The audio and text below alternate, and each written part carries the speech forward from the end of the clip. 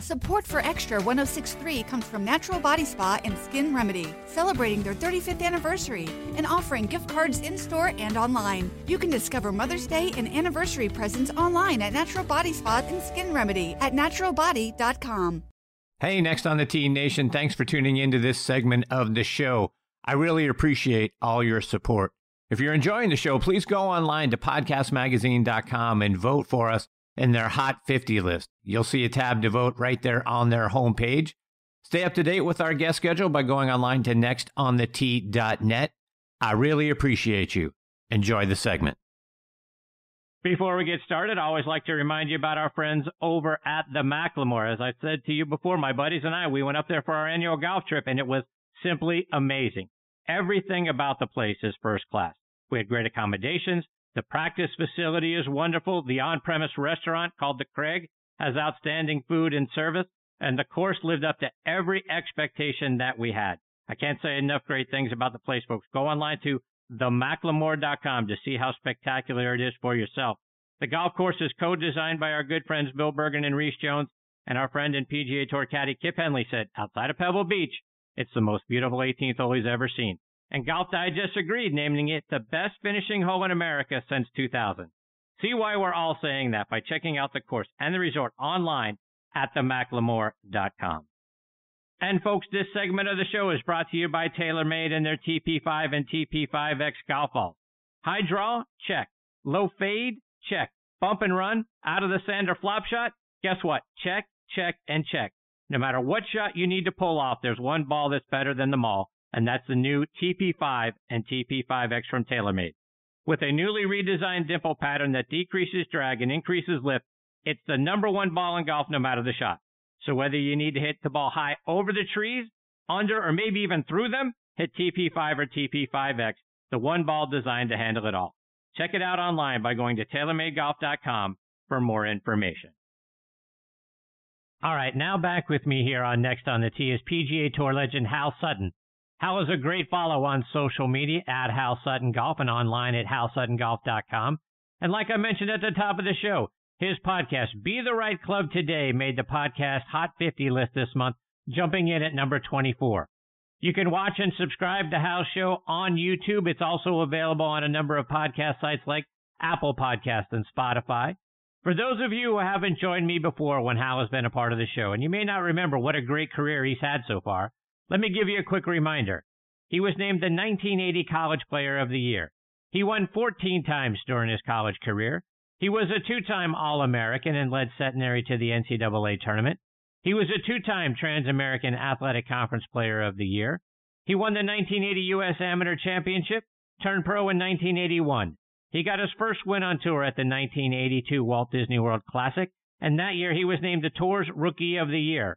In 1983, he was named the PGA Player of the Year after winning the Players' Championship and the PGA Championship. In 1998, he won the Tour Championship here in Atlanta.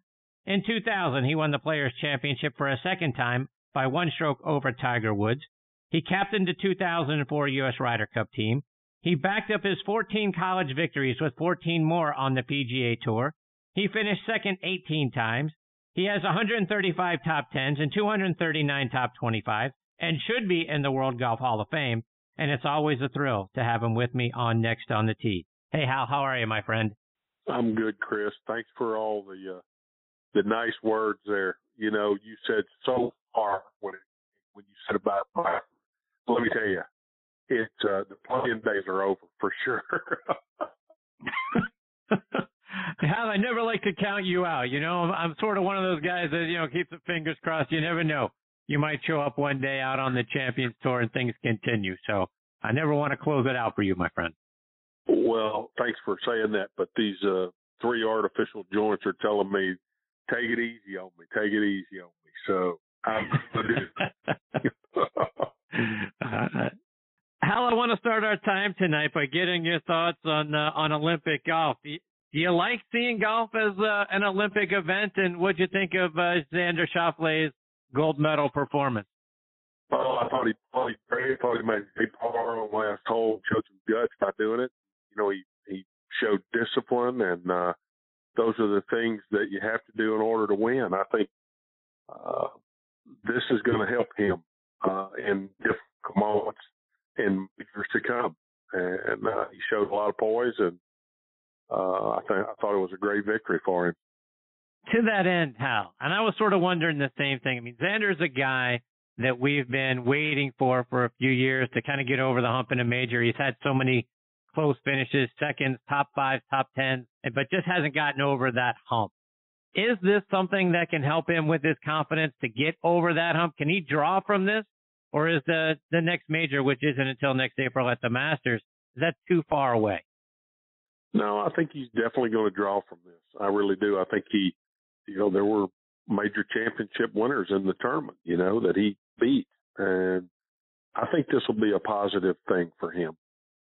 What do you make of Rory's comment that he never tried so hard to finish third in his life? I think that's probably right. I think, that was a big playoff, and I think everybody in there wanted to win it, wanted to win the playoff. And interesting, I was involved in a playoff that had in the team championship. There was a 5-way playoff which put 10 players in the playoff, and it gets a little bit. You're unaware of what's going on all the time when there's that many people in the playoff. They separated it to where everybody was playing in 2 different groups there. When we were in the playoff, we only had time for 1 hole, so it had to go fast, and I got lucky and hit it about 4 or 5 feet and made birdie on a par 3, and Raymond and I won. But, big playoffs can go on for a long time. So how do you think an Olympic gold medal, is that going to be growing in stature now? I mean, we've had golf in the Olympics twice.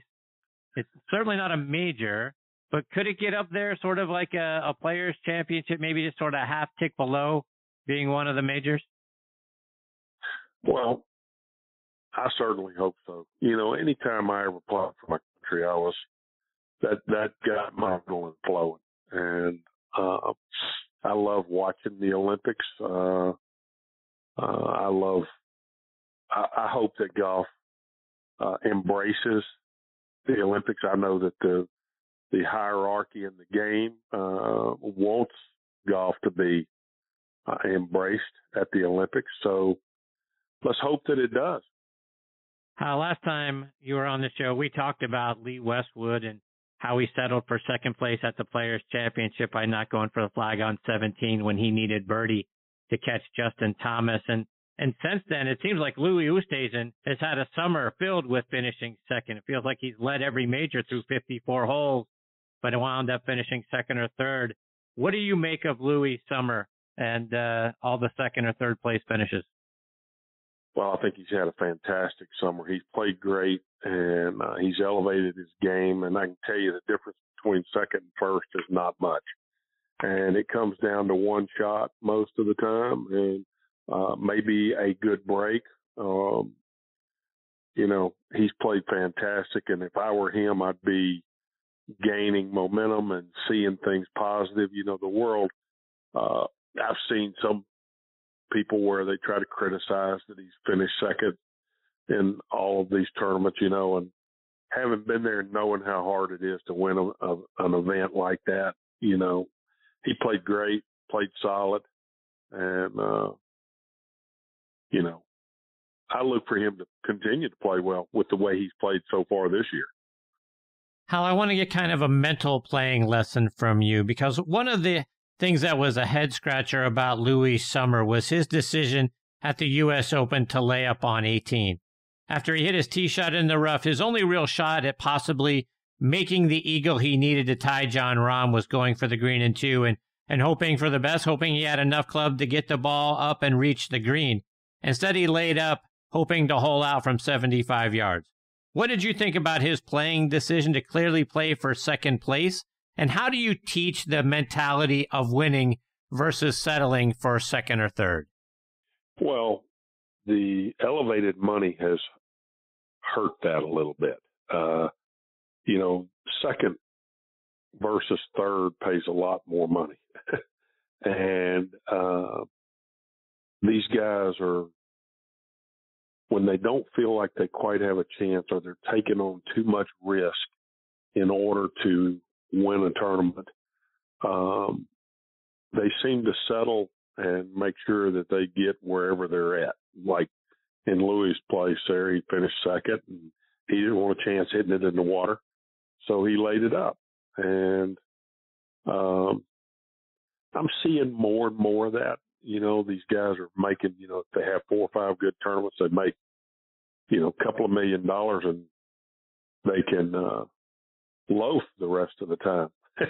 So when they get up there and they're in the second, third, and fourth position, they're trying to hold on to their position as much as they are trying to win a tournament. And I can tell you this, you get into that position, you really got to try to win. You got to pull out all stops to try to win. And, my answer back to this is, when you said I finished second 18 times, I had no idea how many times I finished second. We had Brandel Chambly on, and I was talking about on our podcast, and I was talking to him about winning versus finishing second. And he said, man, he gave me every detail of the one tournament that he won, every detail. And so I said, well, did you finish second? He said, yeah, I finished second one time. I said, do you know in detail what that was like? Well, no, I don't really remember that. I mean, winning is everything. Everybody remembers winning. Nobody remembers second place. Yeah, take that a half step further. I know Jack Nicklaus can recite every shot he hit and the tournaments that he won, particularly the majors. But if you ask him about the ones that he finished second or anywhere else, he doesn't remember what he shot. He can't tell you about anything that happened. Is that part of the mentality that, you are so focused on winning, what, second, third, fifth, whatever, doesn't really make any difference. I'm not committing any of that to memory. I think that has something to do with it. I think, when you have success, you celebrate success. You don't forget success. And when you don't quite get there, whether it's a mistake or whether you just didn't, give it 100% or you settled, whatever the case may be, you kind of don't preserve that to your memory banks. You let it go.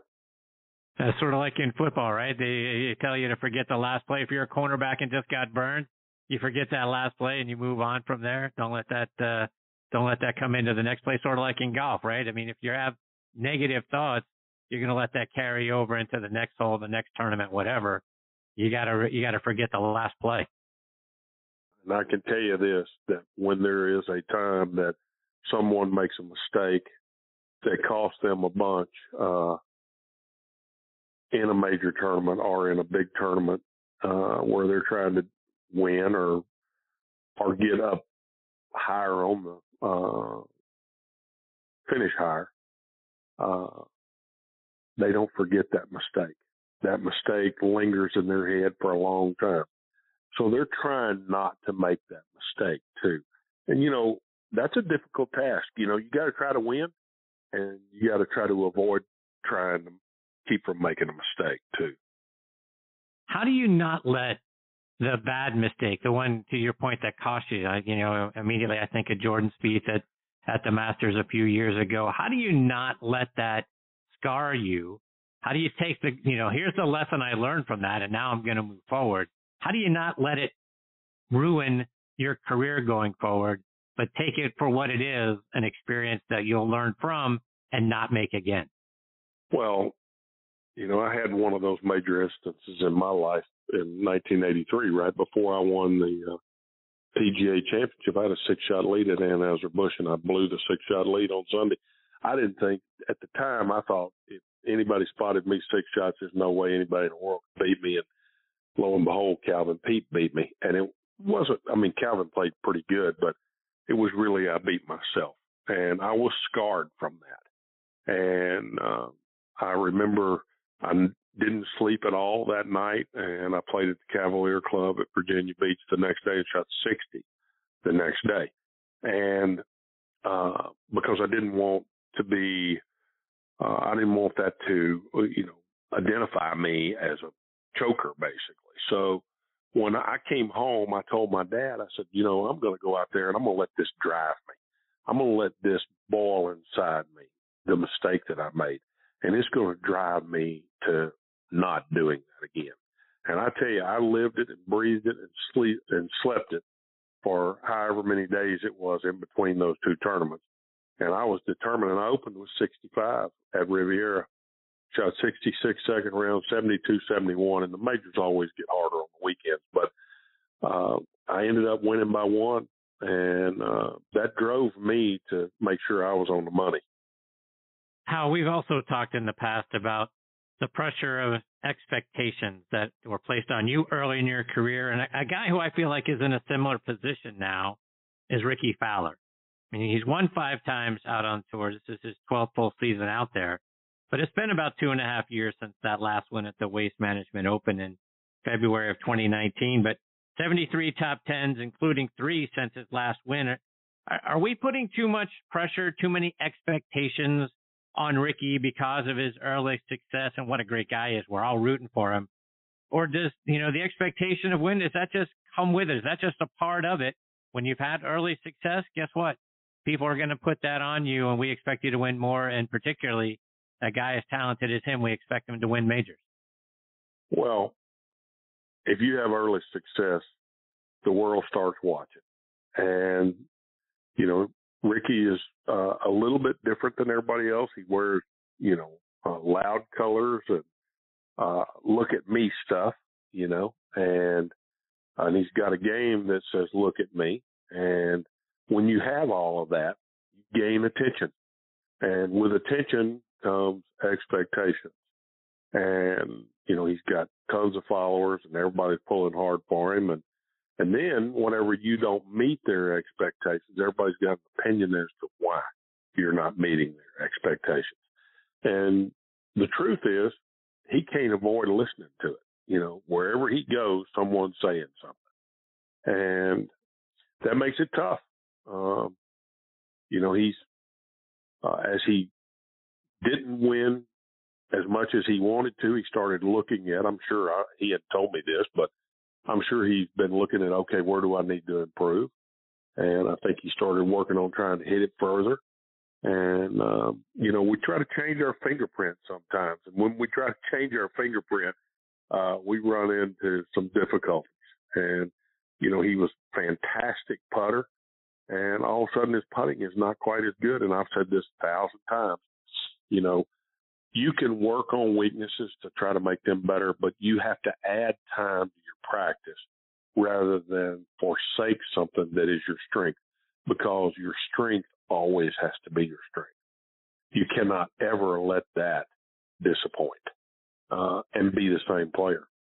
So, I'm sure Ricky has gone through a lot of these things where he's trying to improve weaknesses and change his fingerprint, like I said. And, we had Michael Breed on our podcast today, and he said something that was brilliant, I thought. He talked about there are pretty players and there are dirty players. And what he meant by dirty players is people that are passionate, that will do anything to win. He called me a dirty player, not dirty as in doing anything dirty. It's just, I'm passionate and I get in the dirt if that's what I got to do to get in the dirt to win. And, he made the statement that we have a lot of pretty players in the world today. And I thought it was a pretty good explanation of golf right now. Hal, I want to take you back for a moment to that 2000 Players Championship, and just at the end, because as I've watched that now, it feels like 100 times.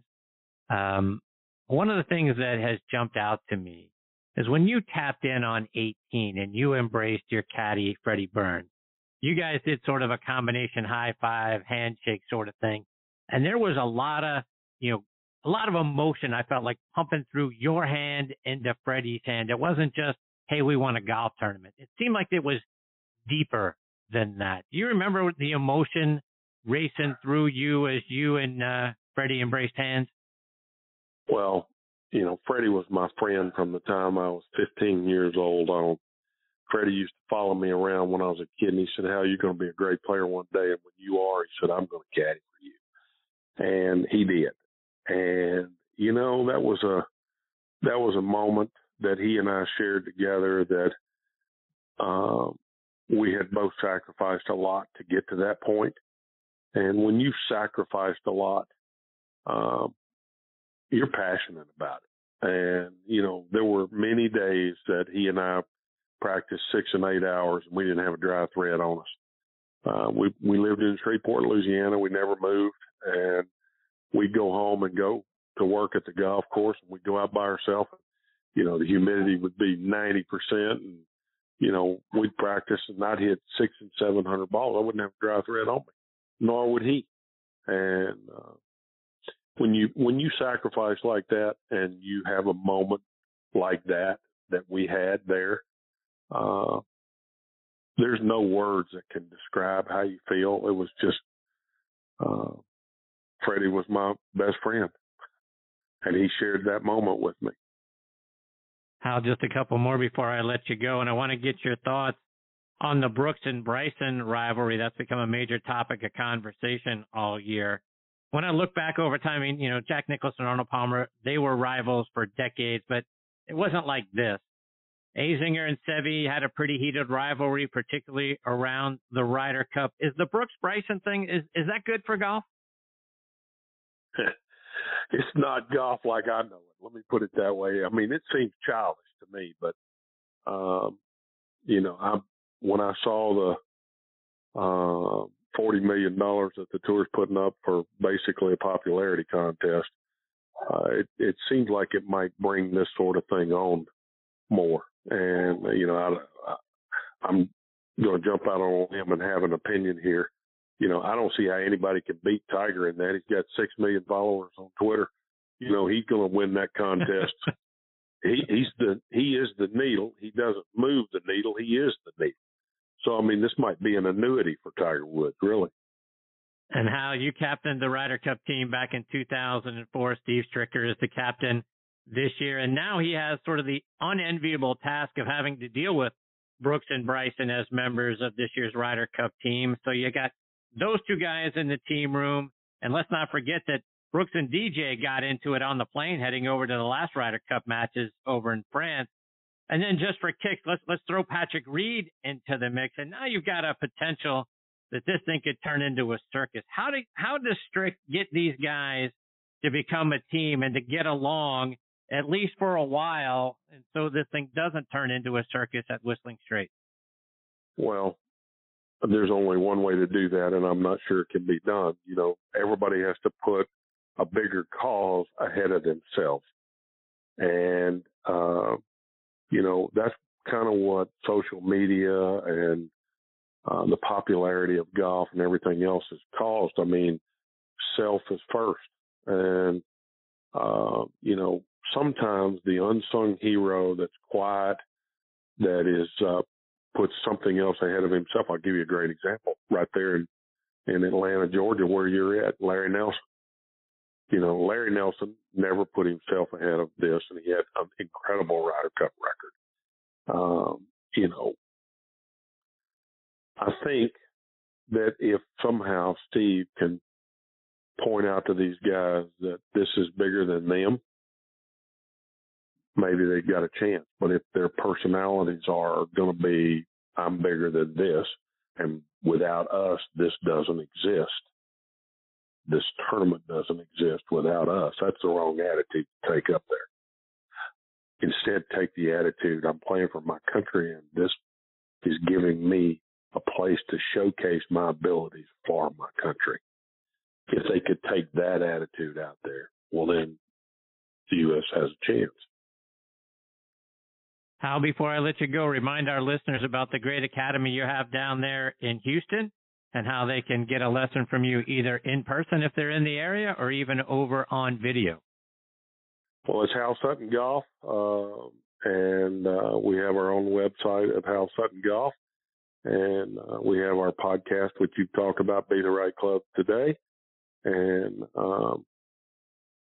happy to work with anybody that would like a little information. We also just started this thing called Let's Talk Golf, which is more about the mind game, and it's basically interacting with me. We do a Zoom call, everybody can join that. You can find out about that on our website. And it's pretty cool because we talk about all the mind instead of the swing. What I've learned mostly from teaching as long as I have, most people, it's harder as you age to make changes to your golf swing. But if you inventory your game, what you have and what you don't have, and you play into your strengths and away from your weaknesses, and you learn how to sharpen your mental approach and your mindset, you can become a better player with what you have.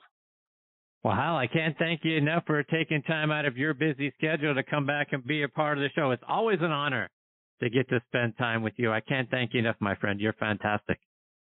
Thanks, Chris. I always enjoy being on the show with Stay you. safe, my friend. All the best to you and your family. Give my best to Chase as well. Look forward to catching up with you again soon. Okay. Thanks, Chris. Bye-bye. See you, Hal. That's the great Hal Sutton. You want to talk about pretty cool. Pretty cool was getting to spend some time with Hal and kind of pick his brain, hear his stories. And then, like I say, go follow him on social media. Check out the new stuff with the mental game. It's fantastic stuff. And get a lesson from him. If you're anywhere near Houston, you need to go check out the academy. And if you're not, you can go online to halsuttongolf.com and send him a video of your swing and get to work with him that way. Either which way, Hal Sutton's an amazing person, and I've really enjoyed getting to know him. Look forward to having him back on the show again soon. A lifetime of hard work, children laughing in the kitchen, family photos on a restaurant wall, a legacy that lives on. It all comes from the power of a conversation, like the one Tommy Hall had with First Horizon Bank about taking over his father's Charleston-based restaurant business. Now the table is set for a whole new generation. First Horizon Bank. Let's find a way. Go to firsthorizon.com/Tommy. First Horizon Bank, member FDIC.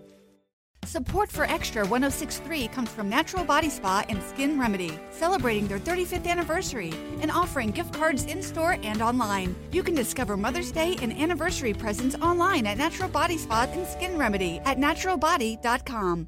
Hey sandwich lovers, today's your lucky day. There's a whole new way to roll for lunch or dinner delight with Nucky's Hoagies in the Roswell Corners Shopping Center. Now open. Nucky's Hoagies in Roswell is family owned and operated by the Sub-Sisters, Stacy and Shannon, whose love language is food and Nucky's Hoagies, their passion. When you bite into a Nucky's Hoagie, you'll taste the difference. The softest hoagie rolls ever, along with hunger-quenching sandwich combinations. Make Nucky's Hoagies in Roswell on Woodstock Road your new favorite spot for lunch or dinner.